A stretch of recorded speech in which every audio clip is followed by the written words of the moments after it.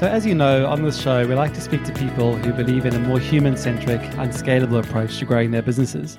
So today, I'm super excited to have Matt Halloran on the show. Matt is partner and chief relationship officer at Proudmouth. And just like me, Matt believes that cold calling and ads are dying. So with Proudmouth, Matt is using the power of podcasts to help his clients create an online presence where their customers and fans come to them. No sales or ads are needed. Matt, welcome to the show. Thanks for having me. From your perspective, why do you think ads and sales pitches are no longer effective?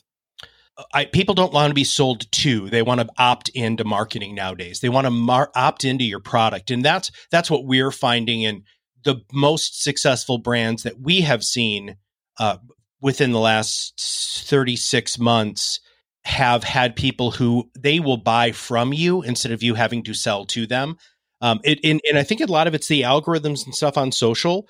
They put ads in front of you of stuff they know you want, right?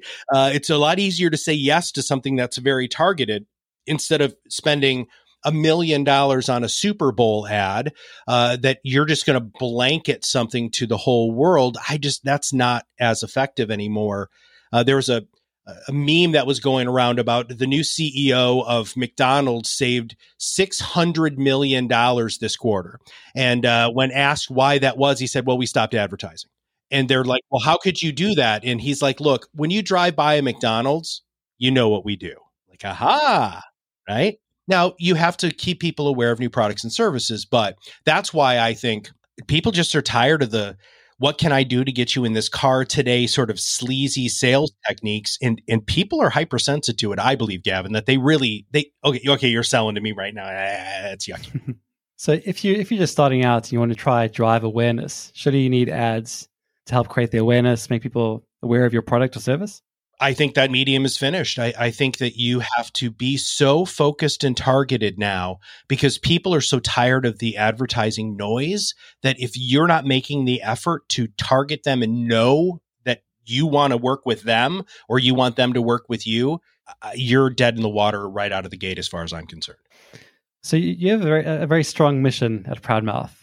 Could you tell the listeners what that mission is? Yeah, so our mission here is to free the world's expert from the torment of sales. And basically, our company focuses on highly regulated areas of expertise. So that would be financial services, insurance, accounting, estate planning, physicians, because they're so heavily regulated within the states here that there's so many things that they can't say, but the problem is there's so much misinformation out there, Gavin, across all of those, right? Medical stuff to insurance products and annuities. We believe that it is your responsibility as a professional to get your voice out in the marketplace and own your specific vertical. So there's so much information coming from what we refer to as Wall Street, right? So big corporations, huge money spends. And what we want to do is we want to get the power away from Wall Street and put it back in Main Street. And we believe that you can do that in podcasting is our medium, but we believe that you can do that through a very strong social strategy, very focused market niche, and consistent and kind of ever-present and omnipresent social media posting and engagement. So if I came to you with my, say, product or service, how would you kind of work with me? Like, how does that whole process work? Yeah. Well, we're super, super structured. And the reason why is we've started in financial services, Gavin, and they're the most detail-oriented people like ever, right? You've got to have all of your T's crossed and your I's dotted to the nth degree. So we have a whole onboarding process. And part of our onboarding process, it even starts before that. I'm pre-qualifying everybody because of our content. So I'm the face of the company. I do most of the podcasts. I'm interviewing people. I'm interacting with people on social. People don't even come to us anymore if they don't know who we are, what we do, why we do it, right? And so like your first couple of calls they're done.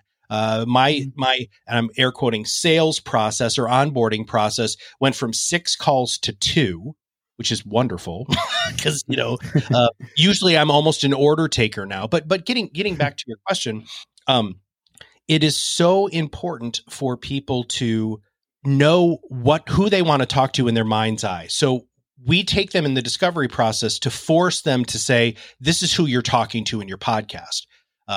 Like for your podcast here, right? Your audience is business owners who are scaling a company and who want to do things a little bit differently, right? Mhm. What can you do that everybody wants to scale, but you're scaling it in a different way? So you know who your ideal target market is, right? Your ideal target market isn't Nike. Right? Because they're a huge corporate conglomerate, right? Their growth and stuff is they're doing things the corporate way. You're looking for people who are stepping outside of the box, per se. And that's what we're looking for, too. So that's part of our onboarding process. We do all of the graphic design, custom write intros and outros to your podcast, optimize your social media pages so that you are talking to that audience. And we do all of that in an incredibly unscalable way, my friend. Cool. So, okay. So just to understand, like, what's the benefit of having your own podcast versus being a guest on someone else's? Could you explain just that difference? Yeah. Well, first off, we call it OPP. I don't know. There's a song a long time ago called OPP, right? We call it Other People's Podcast. That's actually one of our strategies. So we've got 9 podcast growth strategies, and one of them is being a guest on other people's shows.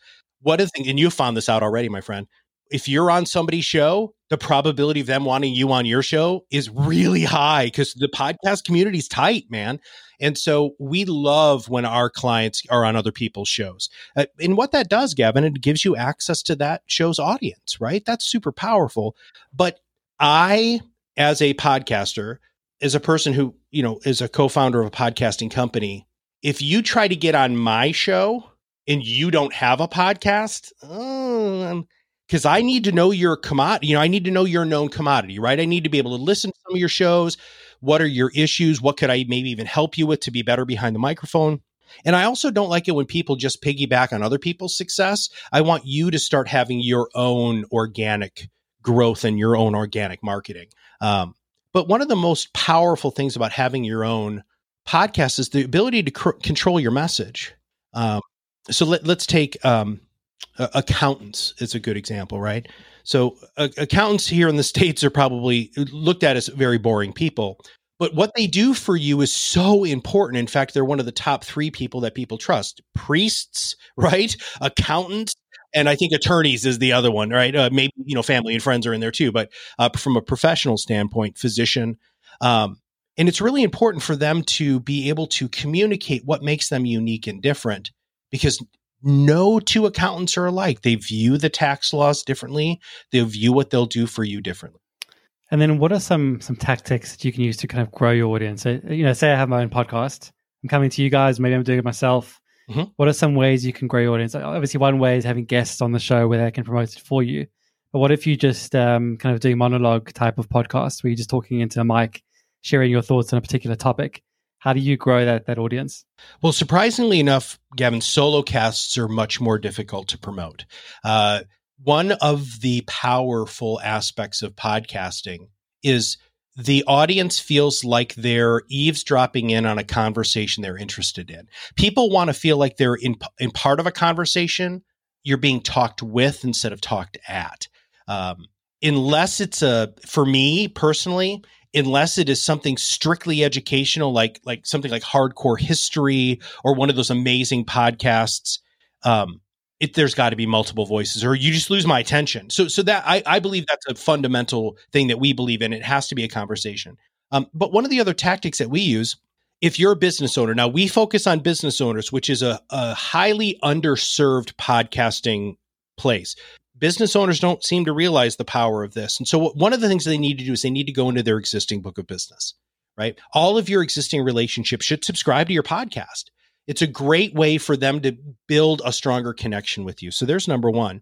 It also makes you more referable. It's easier for me as a as a client to refer a friend of mine to a podcast than it is, hey, why don't you give my guy Gavin a call?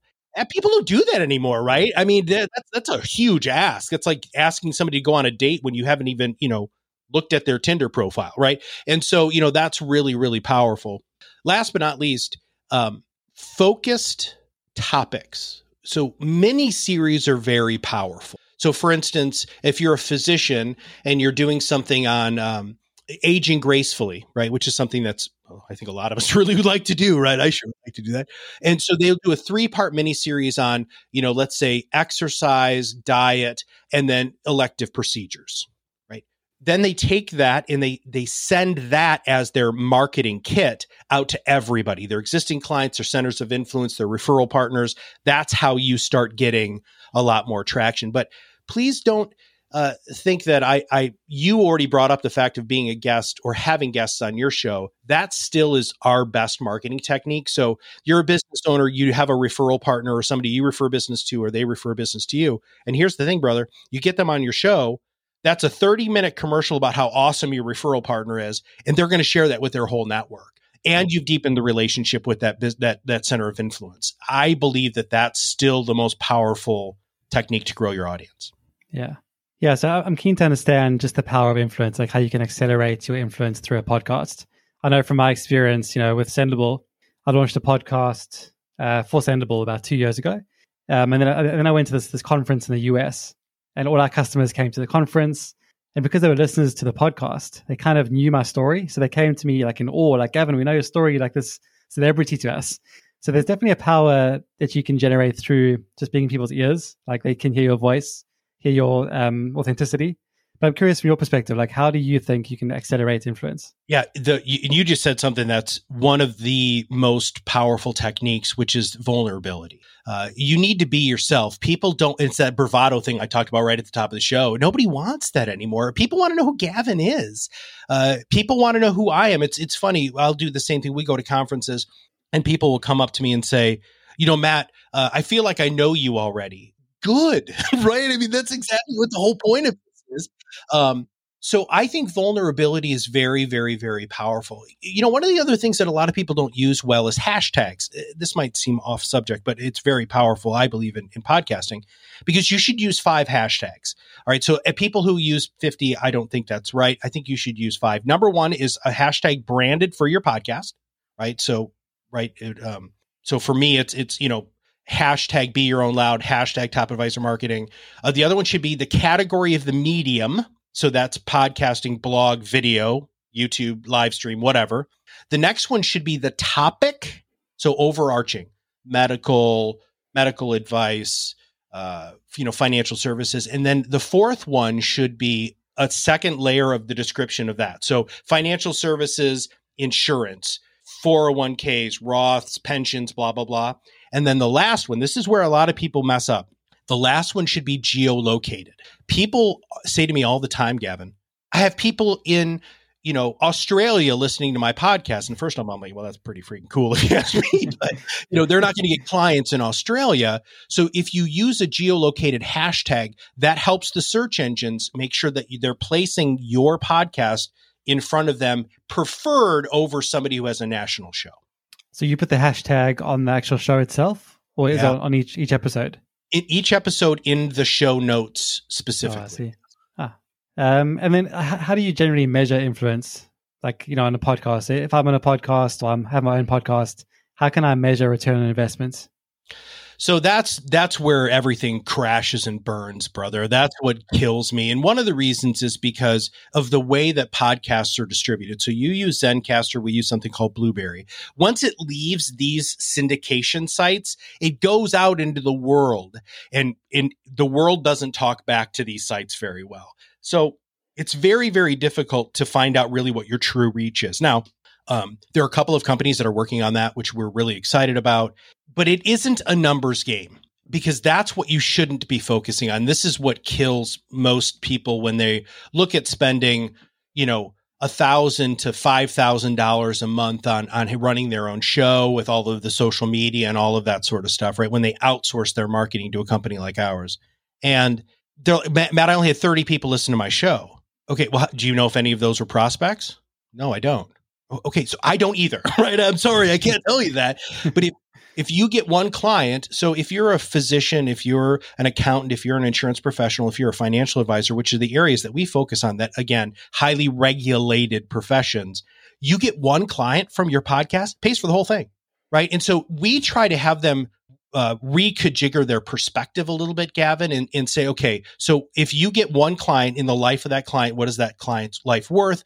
They'll say $30, $50, $100,000. Okay, we just need to get you one client. An interesting statistic came out that if you get more than 500 downloads or listens to your podcast, you're in the top 20%. Isn't that crazy, dude? So, people just overshoot it, right? People just overshoot it. And on top of that, since we don't get a lot of reciprocal data from these companies, iTunes is terrible, right? iTunes does not share anything with anybody. Apple doesn't generally do that for security reasons and whatever their business philosophy reasons are. But like if you syndicate to Google Play, which you do, because I know it does it through Zencastr, I don't know if you know this, but it also goes to all of these education platforms that most people don't even know it does that. And so it gets to these educational platforms, but it's secondary or tertiary sharing, and you don't have any idea. So you could have 10,000 people listen to a show, and it might only show up that you've got 500. But the big thing is this: are the right people listening, Gavin? That's the only thing that you really should be focusing on. Is your message clear? Is your target audience clear? And if you are talking to those people, you don't need that many. I think just from my experience with the podcast I had for Sendable, it actually helped us with hiring. So we had people that were applying for jobs, and they listened to the podcast. They heard our story, like the behind the scenes story of the company. And they were so excited about the company that they obviously they applied for the job, especially now in this market where it's hard to find tech people. I think having a podcast can really help your business stand out to attract talent. So for me, there's obviously the customer use case, but also the hiring use case. So I think both of those are really valuable, just from my personal experience. Actually, I have a listener question. Someone asked me to ask this to you. She's thinking of starting a podcast herself. She's been using Clubhouse for a while, but now thinking about like launching her own podcast. How would you advise someone how should someone get started? Like, do they need fancy audio equipment? So I get asked this question on a daily basis, and I have a very structured, and it's going to sound somewhat rote because I say this a lot. So the first thing that you need to do is you need to get a piece of paper, and you need to write down the top 12 things that you want to talk about. Okay, so I just want everybody to just think about that for a minute. The top 12 things. So whatever your podcast is going to be about, and for us, it's for business owners, not for just entertainment. You write down the top 12 questions you hear from your clients, or the top 12 things that you, for some reason, are always talking about. And then what you do is you take those overarching 12 topics, and underneath that topic, you break it into 2 subtopics. What you've just done is you just created a year's worth of podcast topics to put podcasts a month. Because Gavin, the biggest objection that I get is I don't know what I'm going to talk about. We take care of that in our discovery call. Right? So that's the first thing. Don't hit record until you know, because there's this funny thing called pod fade.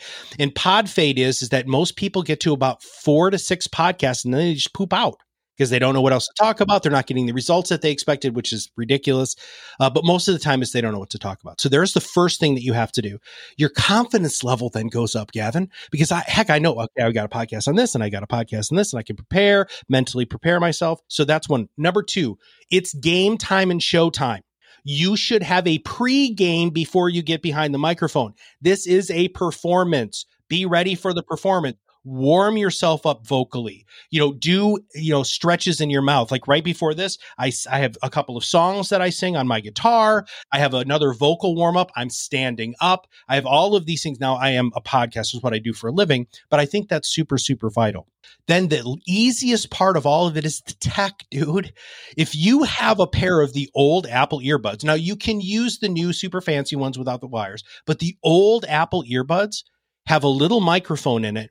And Gavin, I swear there's a fairy or some magical creature that lives in there, because there's no reason why that should be so good. You plug that into your phone.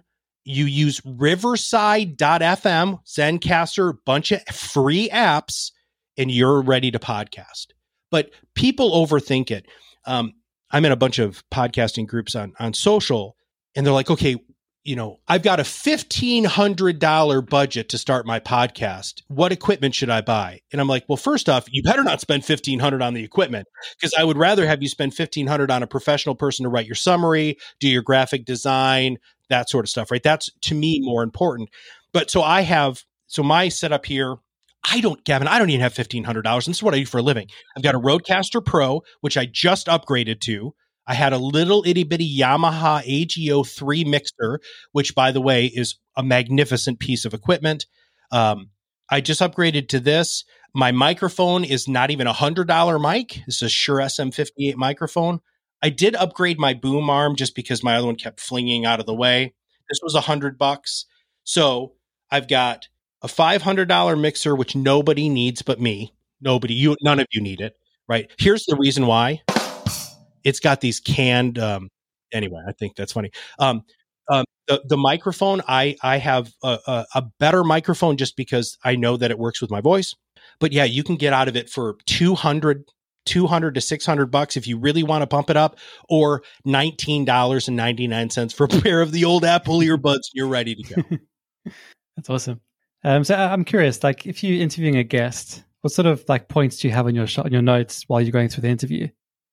I am very different from an organizational standpoint than most people, Gavin. I have one question, and that one question, which I asked you when you were on my show, tell me your history, right? And then my background is as a therapist, so I listen to what you say in the history question, and that allows me to ask follow-up questions. Now, the other thing that I do, much like you did, was I ask my guests to send me questions they want me to ask, because it's a show, man. I really want everybody to realize there's an entertainment value to this. And so I want you to have the best performance you can have, brother. Right? That's super important to me. So if I know that you're going to ask me questions, or I'm going to ask you questions you know the answer to, your performance is going to be better. In fact, we have a thing that's called the perfect podcast formula. It's storytelling, education, entertainment, and call to action. Every one of your podcasts should have those 4 things. If they don't, you're missing some powerful real estate and some powerful influence techniques. That's great advice. Last question for you, Matt. Obviously, as you know, we like to talk about things that are unscalable. Do you have any tactics that you've used to propel your business forward that weren't necessarily scalable in the sense of kind of things that you could automate? Yeah, we use humans, man. I first off, I believe it's my responsibility as a business owner to contribute to the greater good of my community, right? So that's really important. And we could automate stuff. We've got some social media. There are some digital AI tools that will take a transcript and turn it into social media posts. We just found that the quality wasn't very good. And if one of my clients has a question, they can't talk to the AI. Right. So we really want a human approach. In fact, we have such a human touch to our team that every client has 3 humans that they work with on a podcast basis. So they've got the co-host or producer, which is a human, right? We've got their account manager, which oversees a number of accounts. And then we've got what we call SMA, social media assistants, which are the ones who write the social media posts. They also have graphic design backgrounds and things like that. But dude, people are expensive. And so, I've had people come to me and say, well, Matt, this company does it for this and you're doing it for this. And I said, well, the difference is people. It's just that simple. Like, we have actual humans editing the podcast. Now, I can run it through different programs, and we've tried that. There's some great AI programs out there, but they don't understand how it hasn't figured out how humans speak well enough. So that's really not scalable, dude. In fact, for every 3 clients that we bring on board, I have to hire at least one more person. Wow. Okay. Yeah, I think just from my experience being on your show, I mean, it's just such a great experience coming on there. I think it just felt like you made me feel like a hero. Like, we had a pre-chat before, and you guys sent me some swag in the mail, like a t-shirt and a sticker and that kind of thing. So it feels like this really isn't scalable. Like, how can you, do you do this for every single client of yours? Every single guest you have on the show? You do? Every single guest. Yeah, you go through our pregame stuff. I send you the video of what I want you to do. Watch your so stand, all of the things that I do for my pregame. We send you some forms to ask, what sort of questions, bio, headshot, all of that stuff. And Gavin, you're on the show because you are a hero. You're on the show because you are exceptional. You're on the show because you've done something to rise above the noise to be your own loud, right? You have done something that helps free the world experts from sales. And for you, in your Sendable life, that was to automate something that would allow people to scale their influence and credibility. We use Sendable. I think you know that. But, and we really like the fact that if we need somebody, there's somebody there to talk to, brother. And so we've looked at those business models. In fact, Kirk Lowe, my partner, and I, and our chief operating officer, Lisa Ferguson, one of the things that we did before we really expanded, so we took about a year to get all of our stuff, which was expensive, a year of the 3 of us executive level people working with really very little income.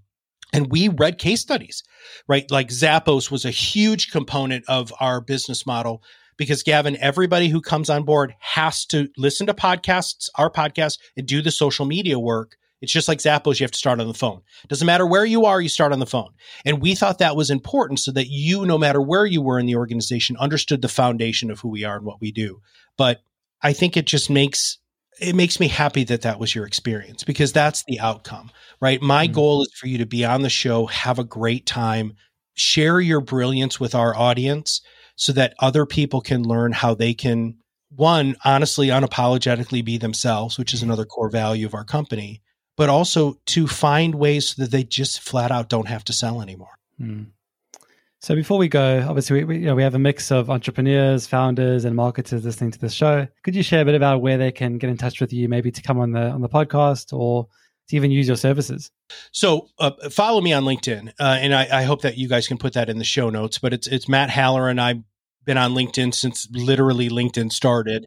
And so find me on LinkedIn, message me on LinkedIn. Gavin, as you know, like I've introduced you to people through LinkedIn, people who are like, Gavin, you need to know this guy, or, hey, he might be a good candidate for your show. So there's that. Proudmouth.com. So PROUDMOUTH.com. It's all one word. That's our website you can find out more.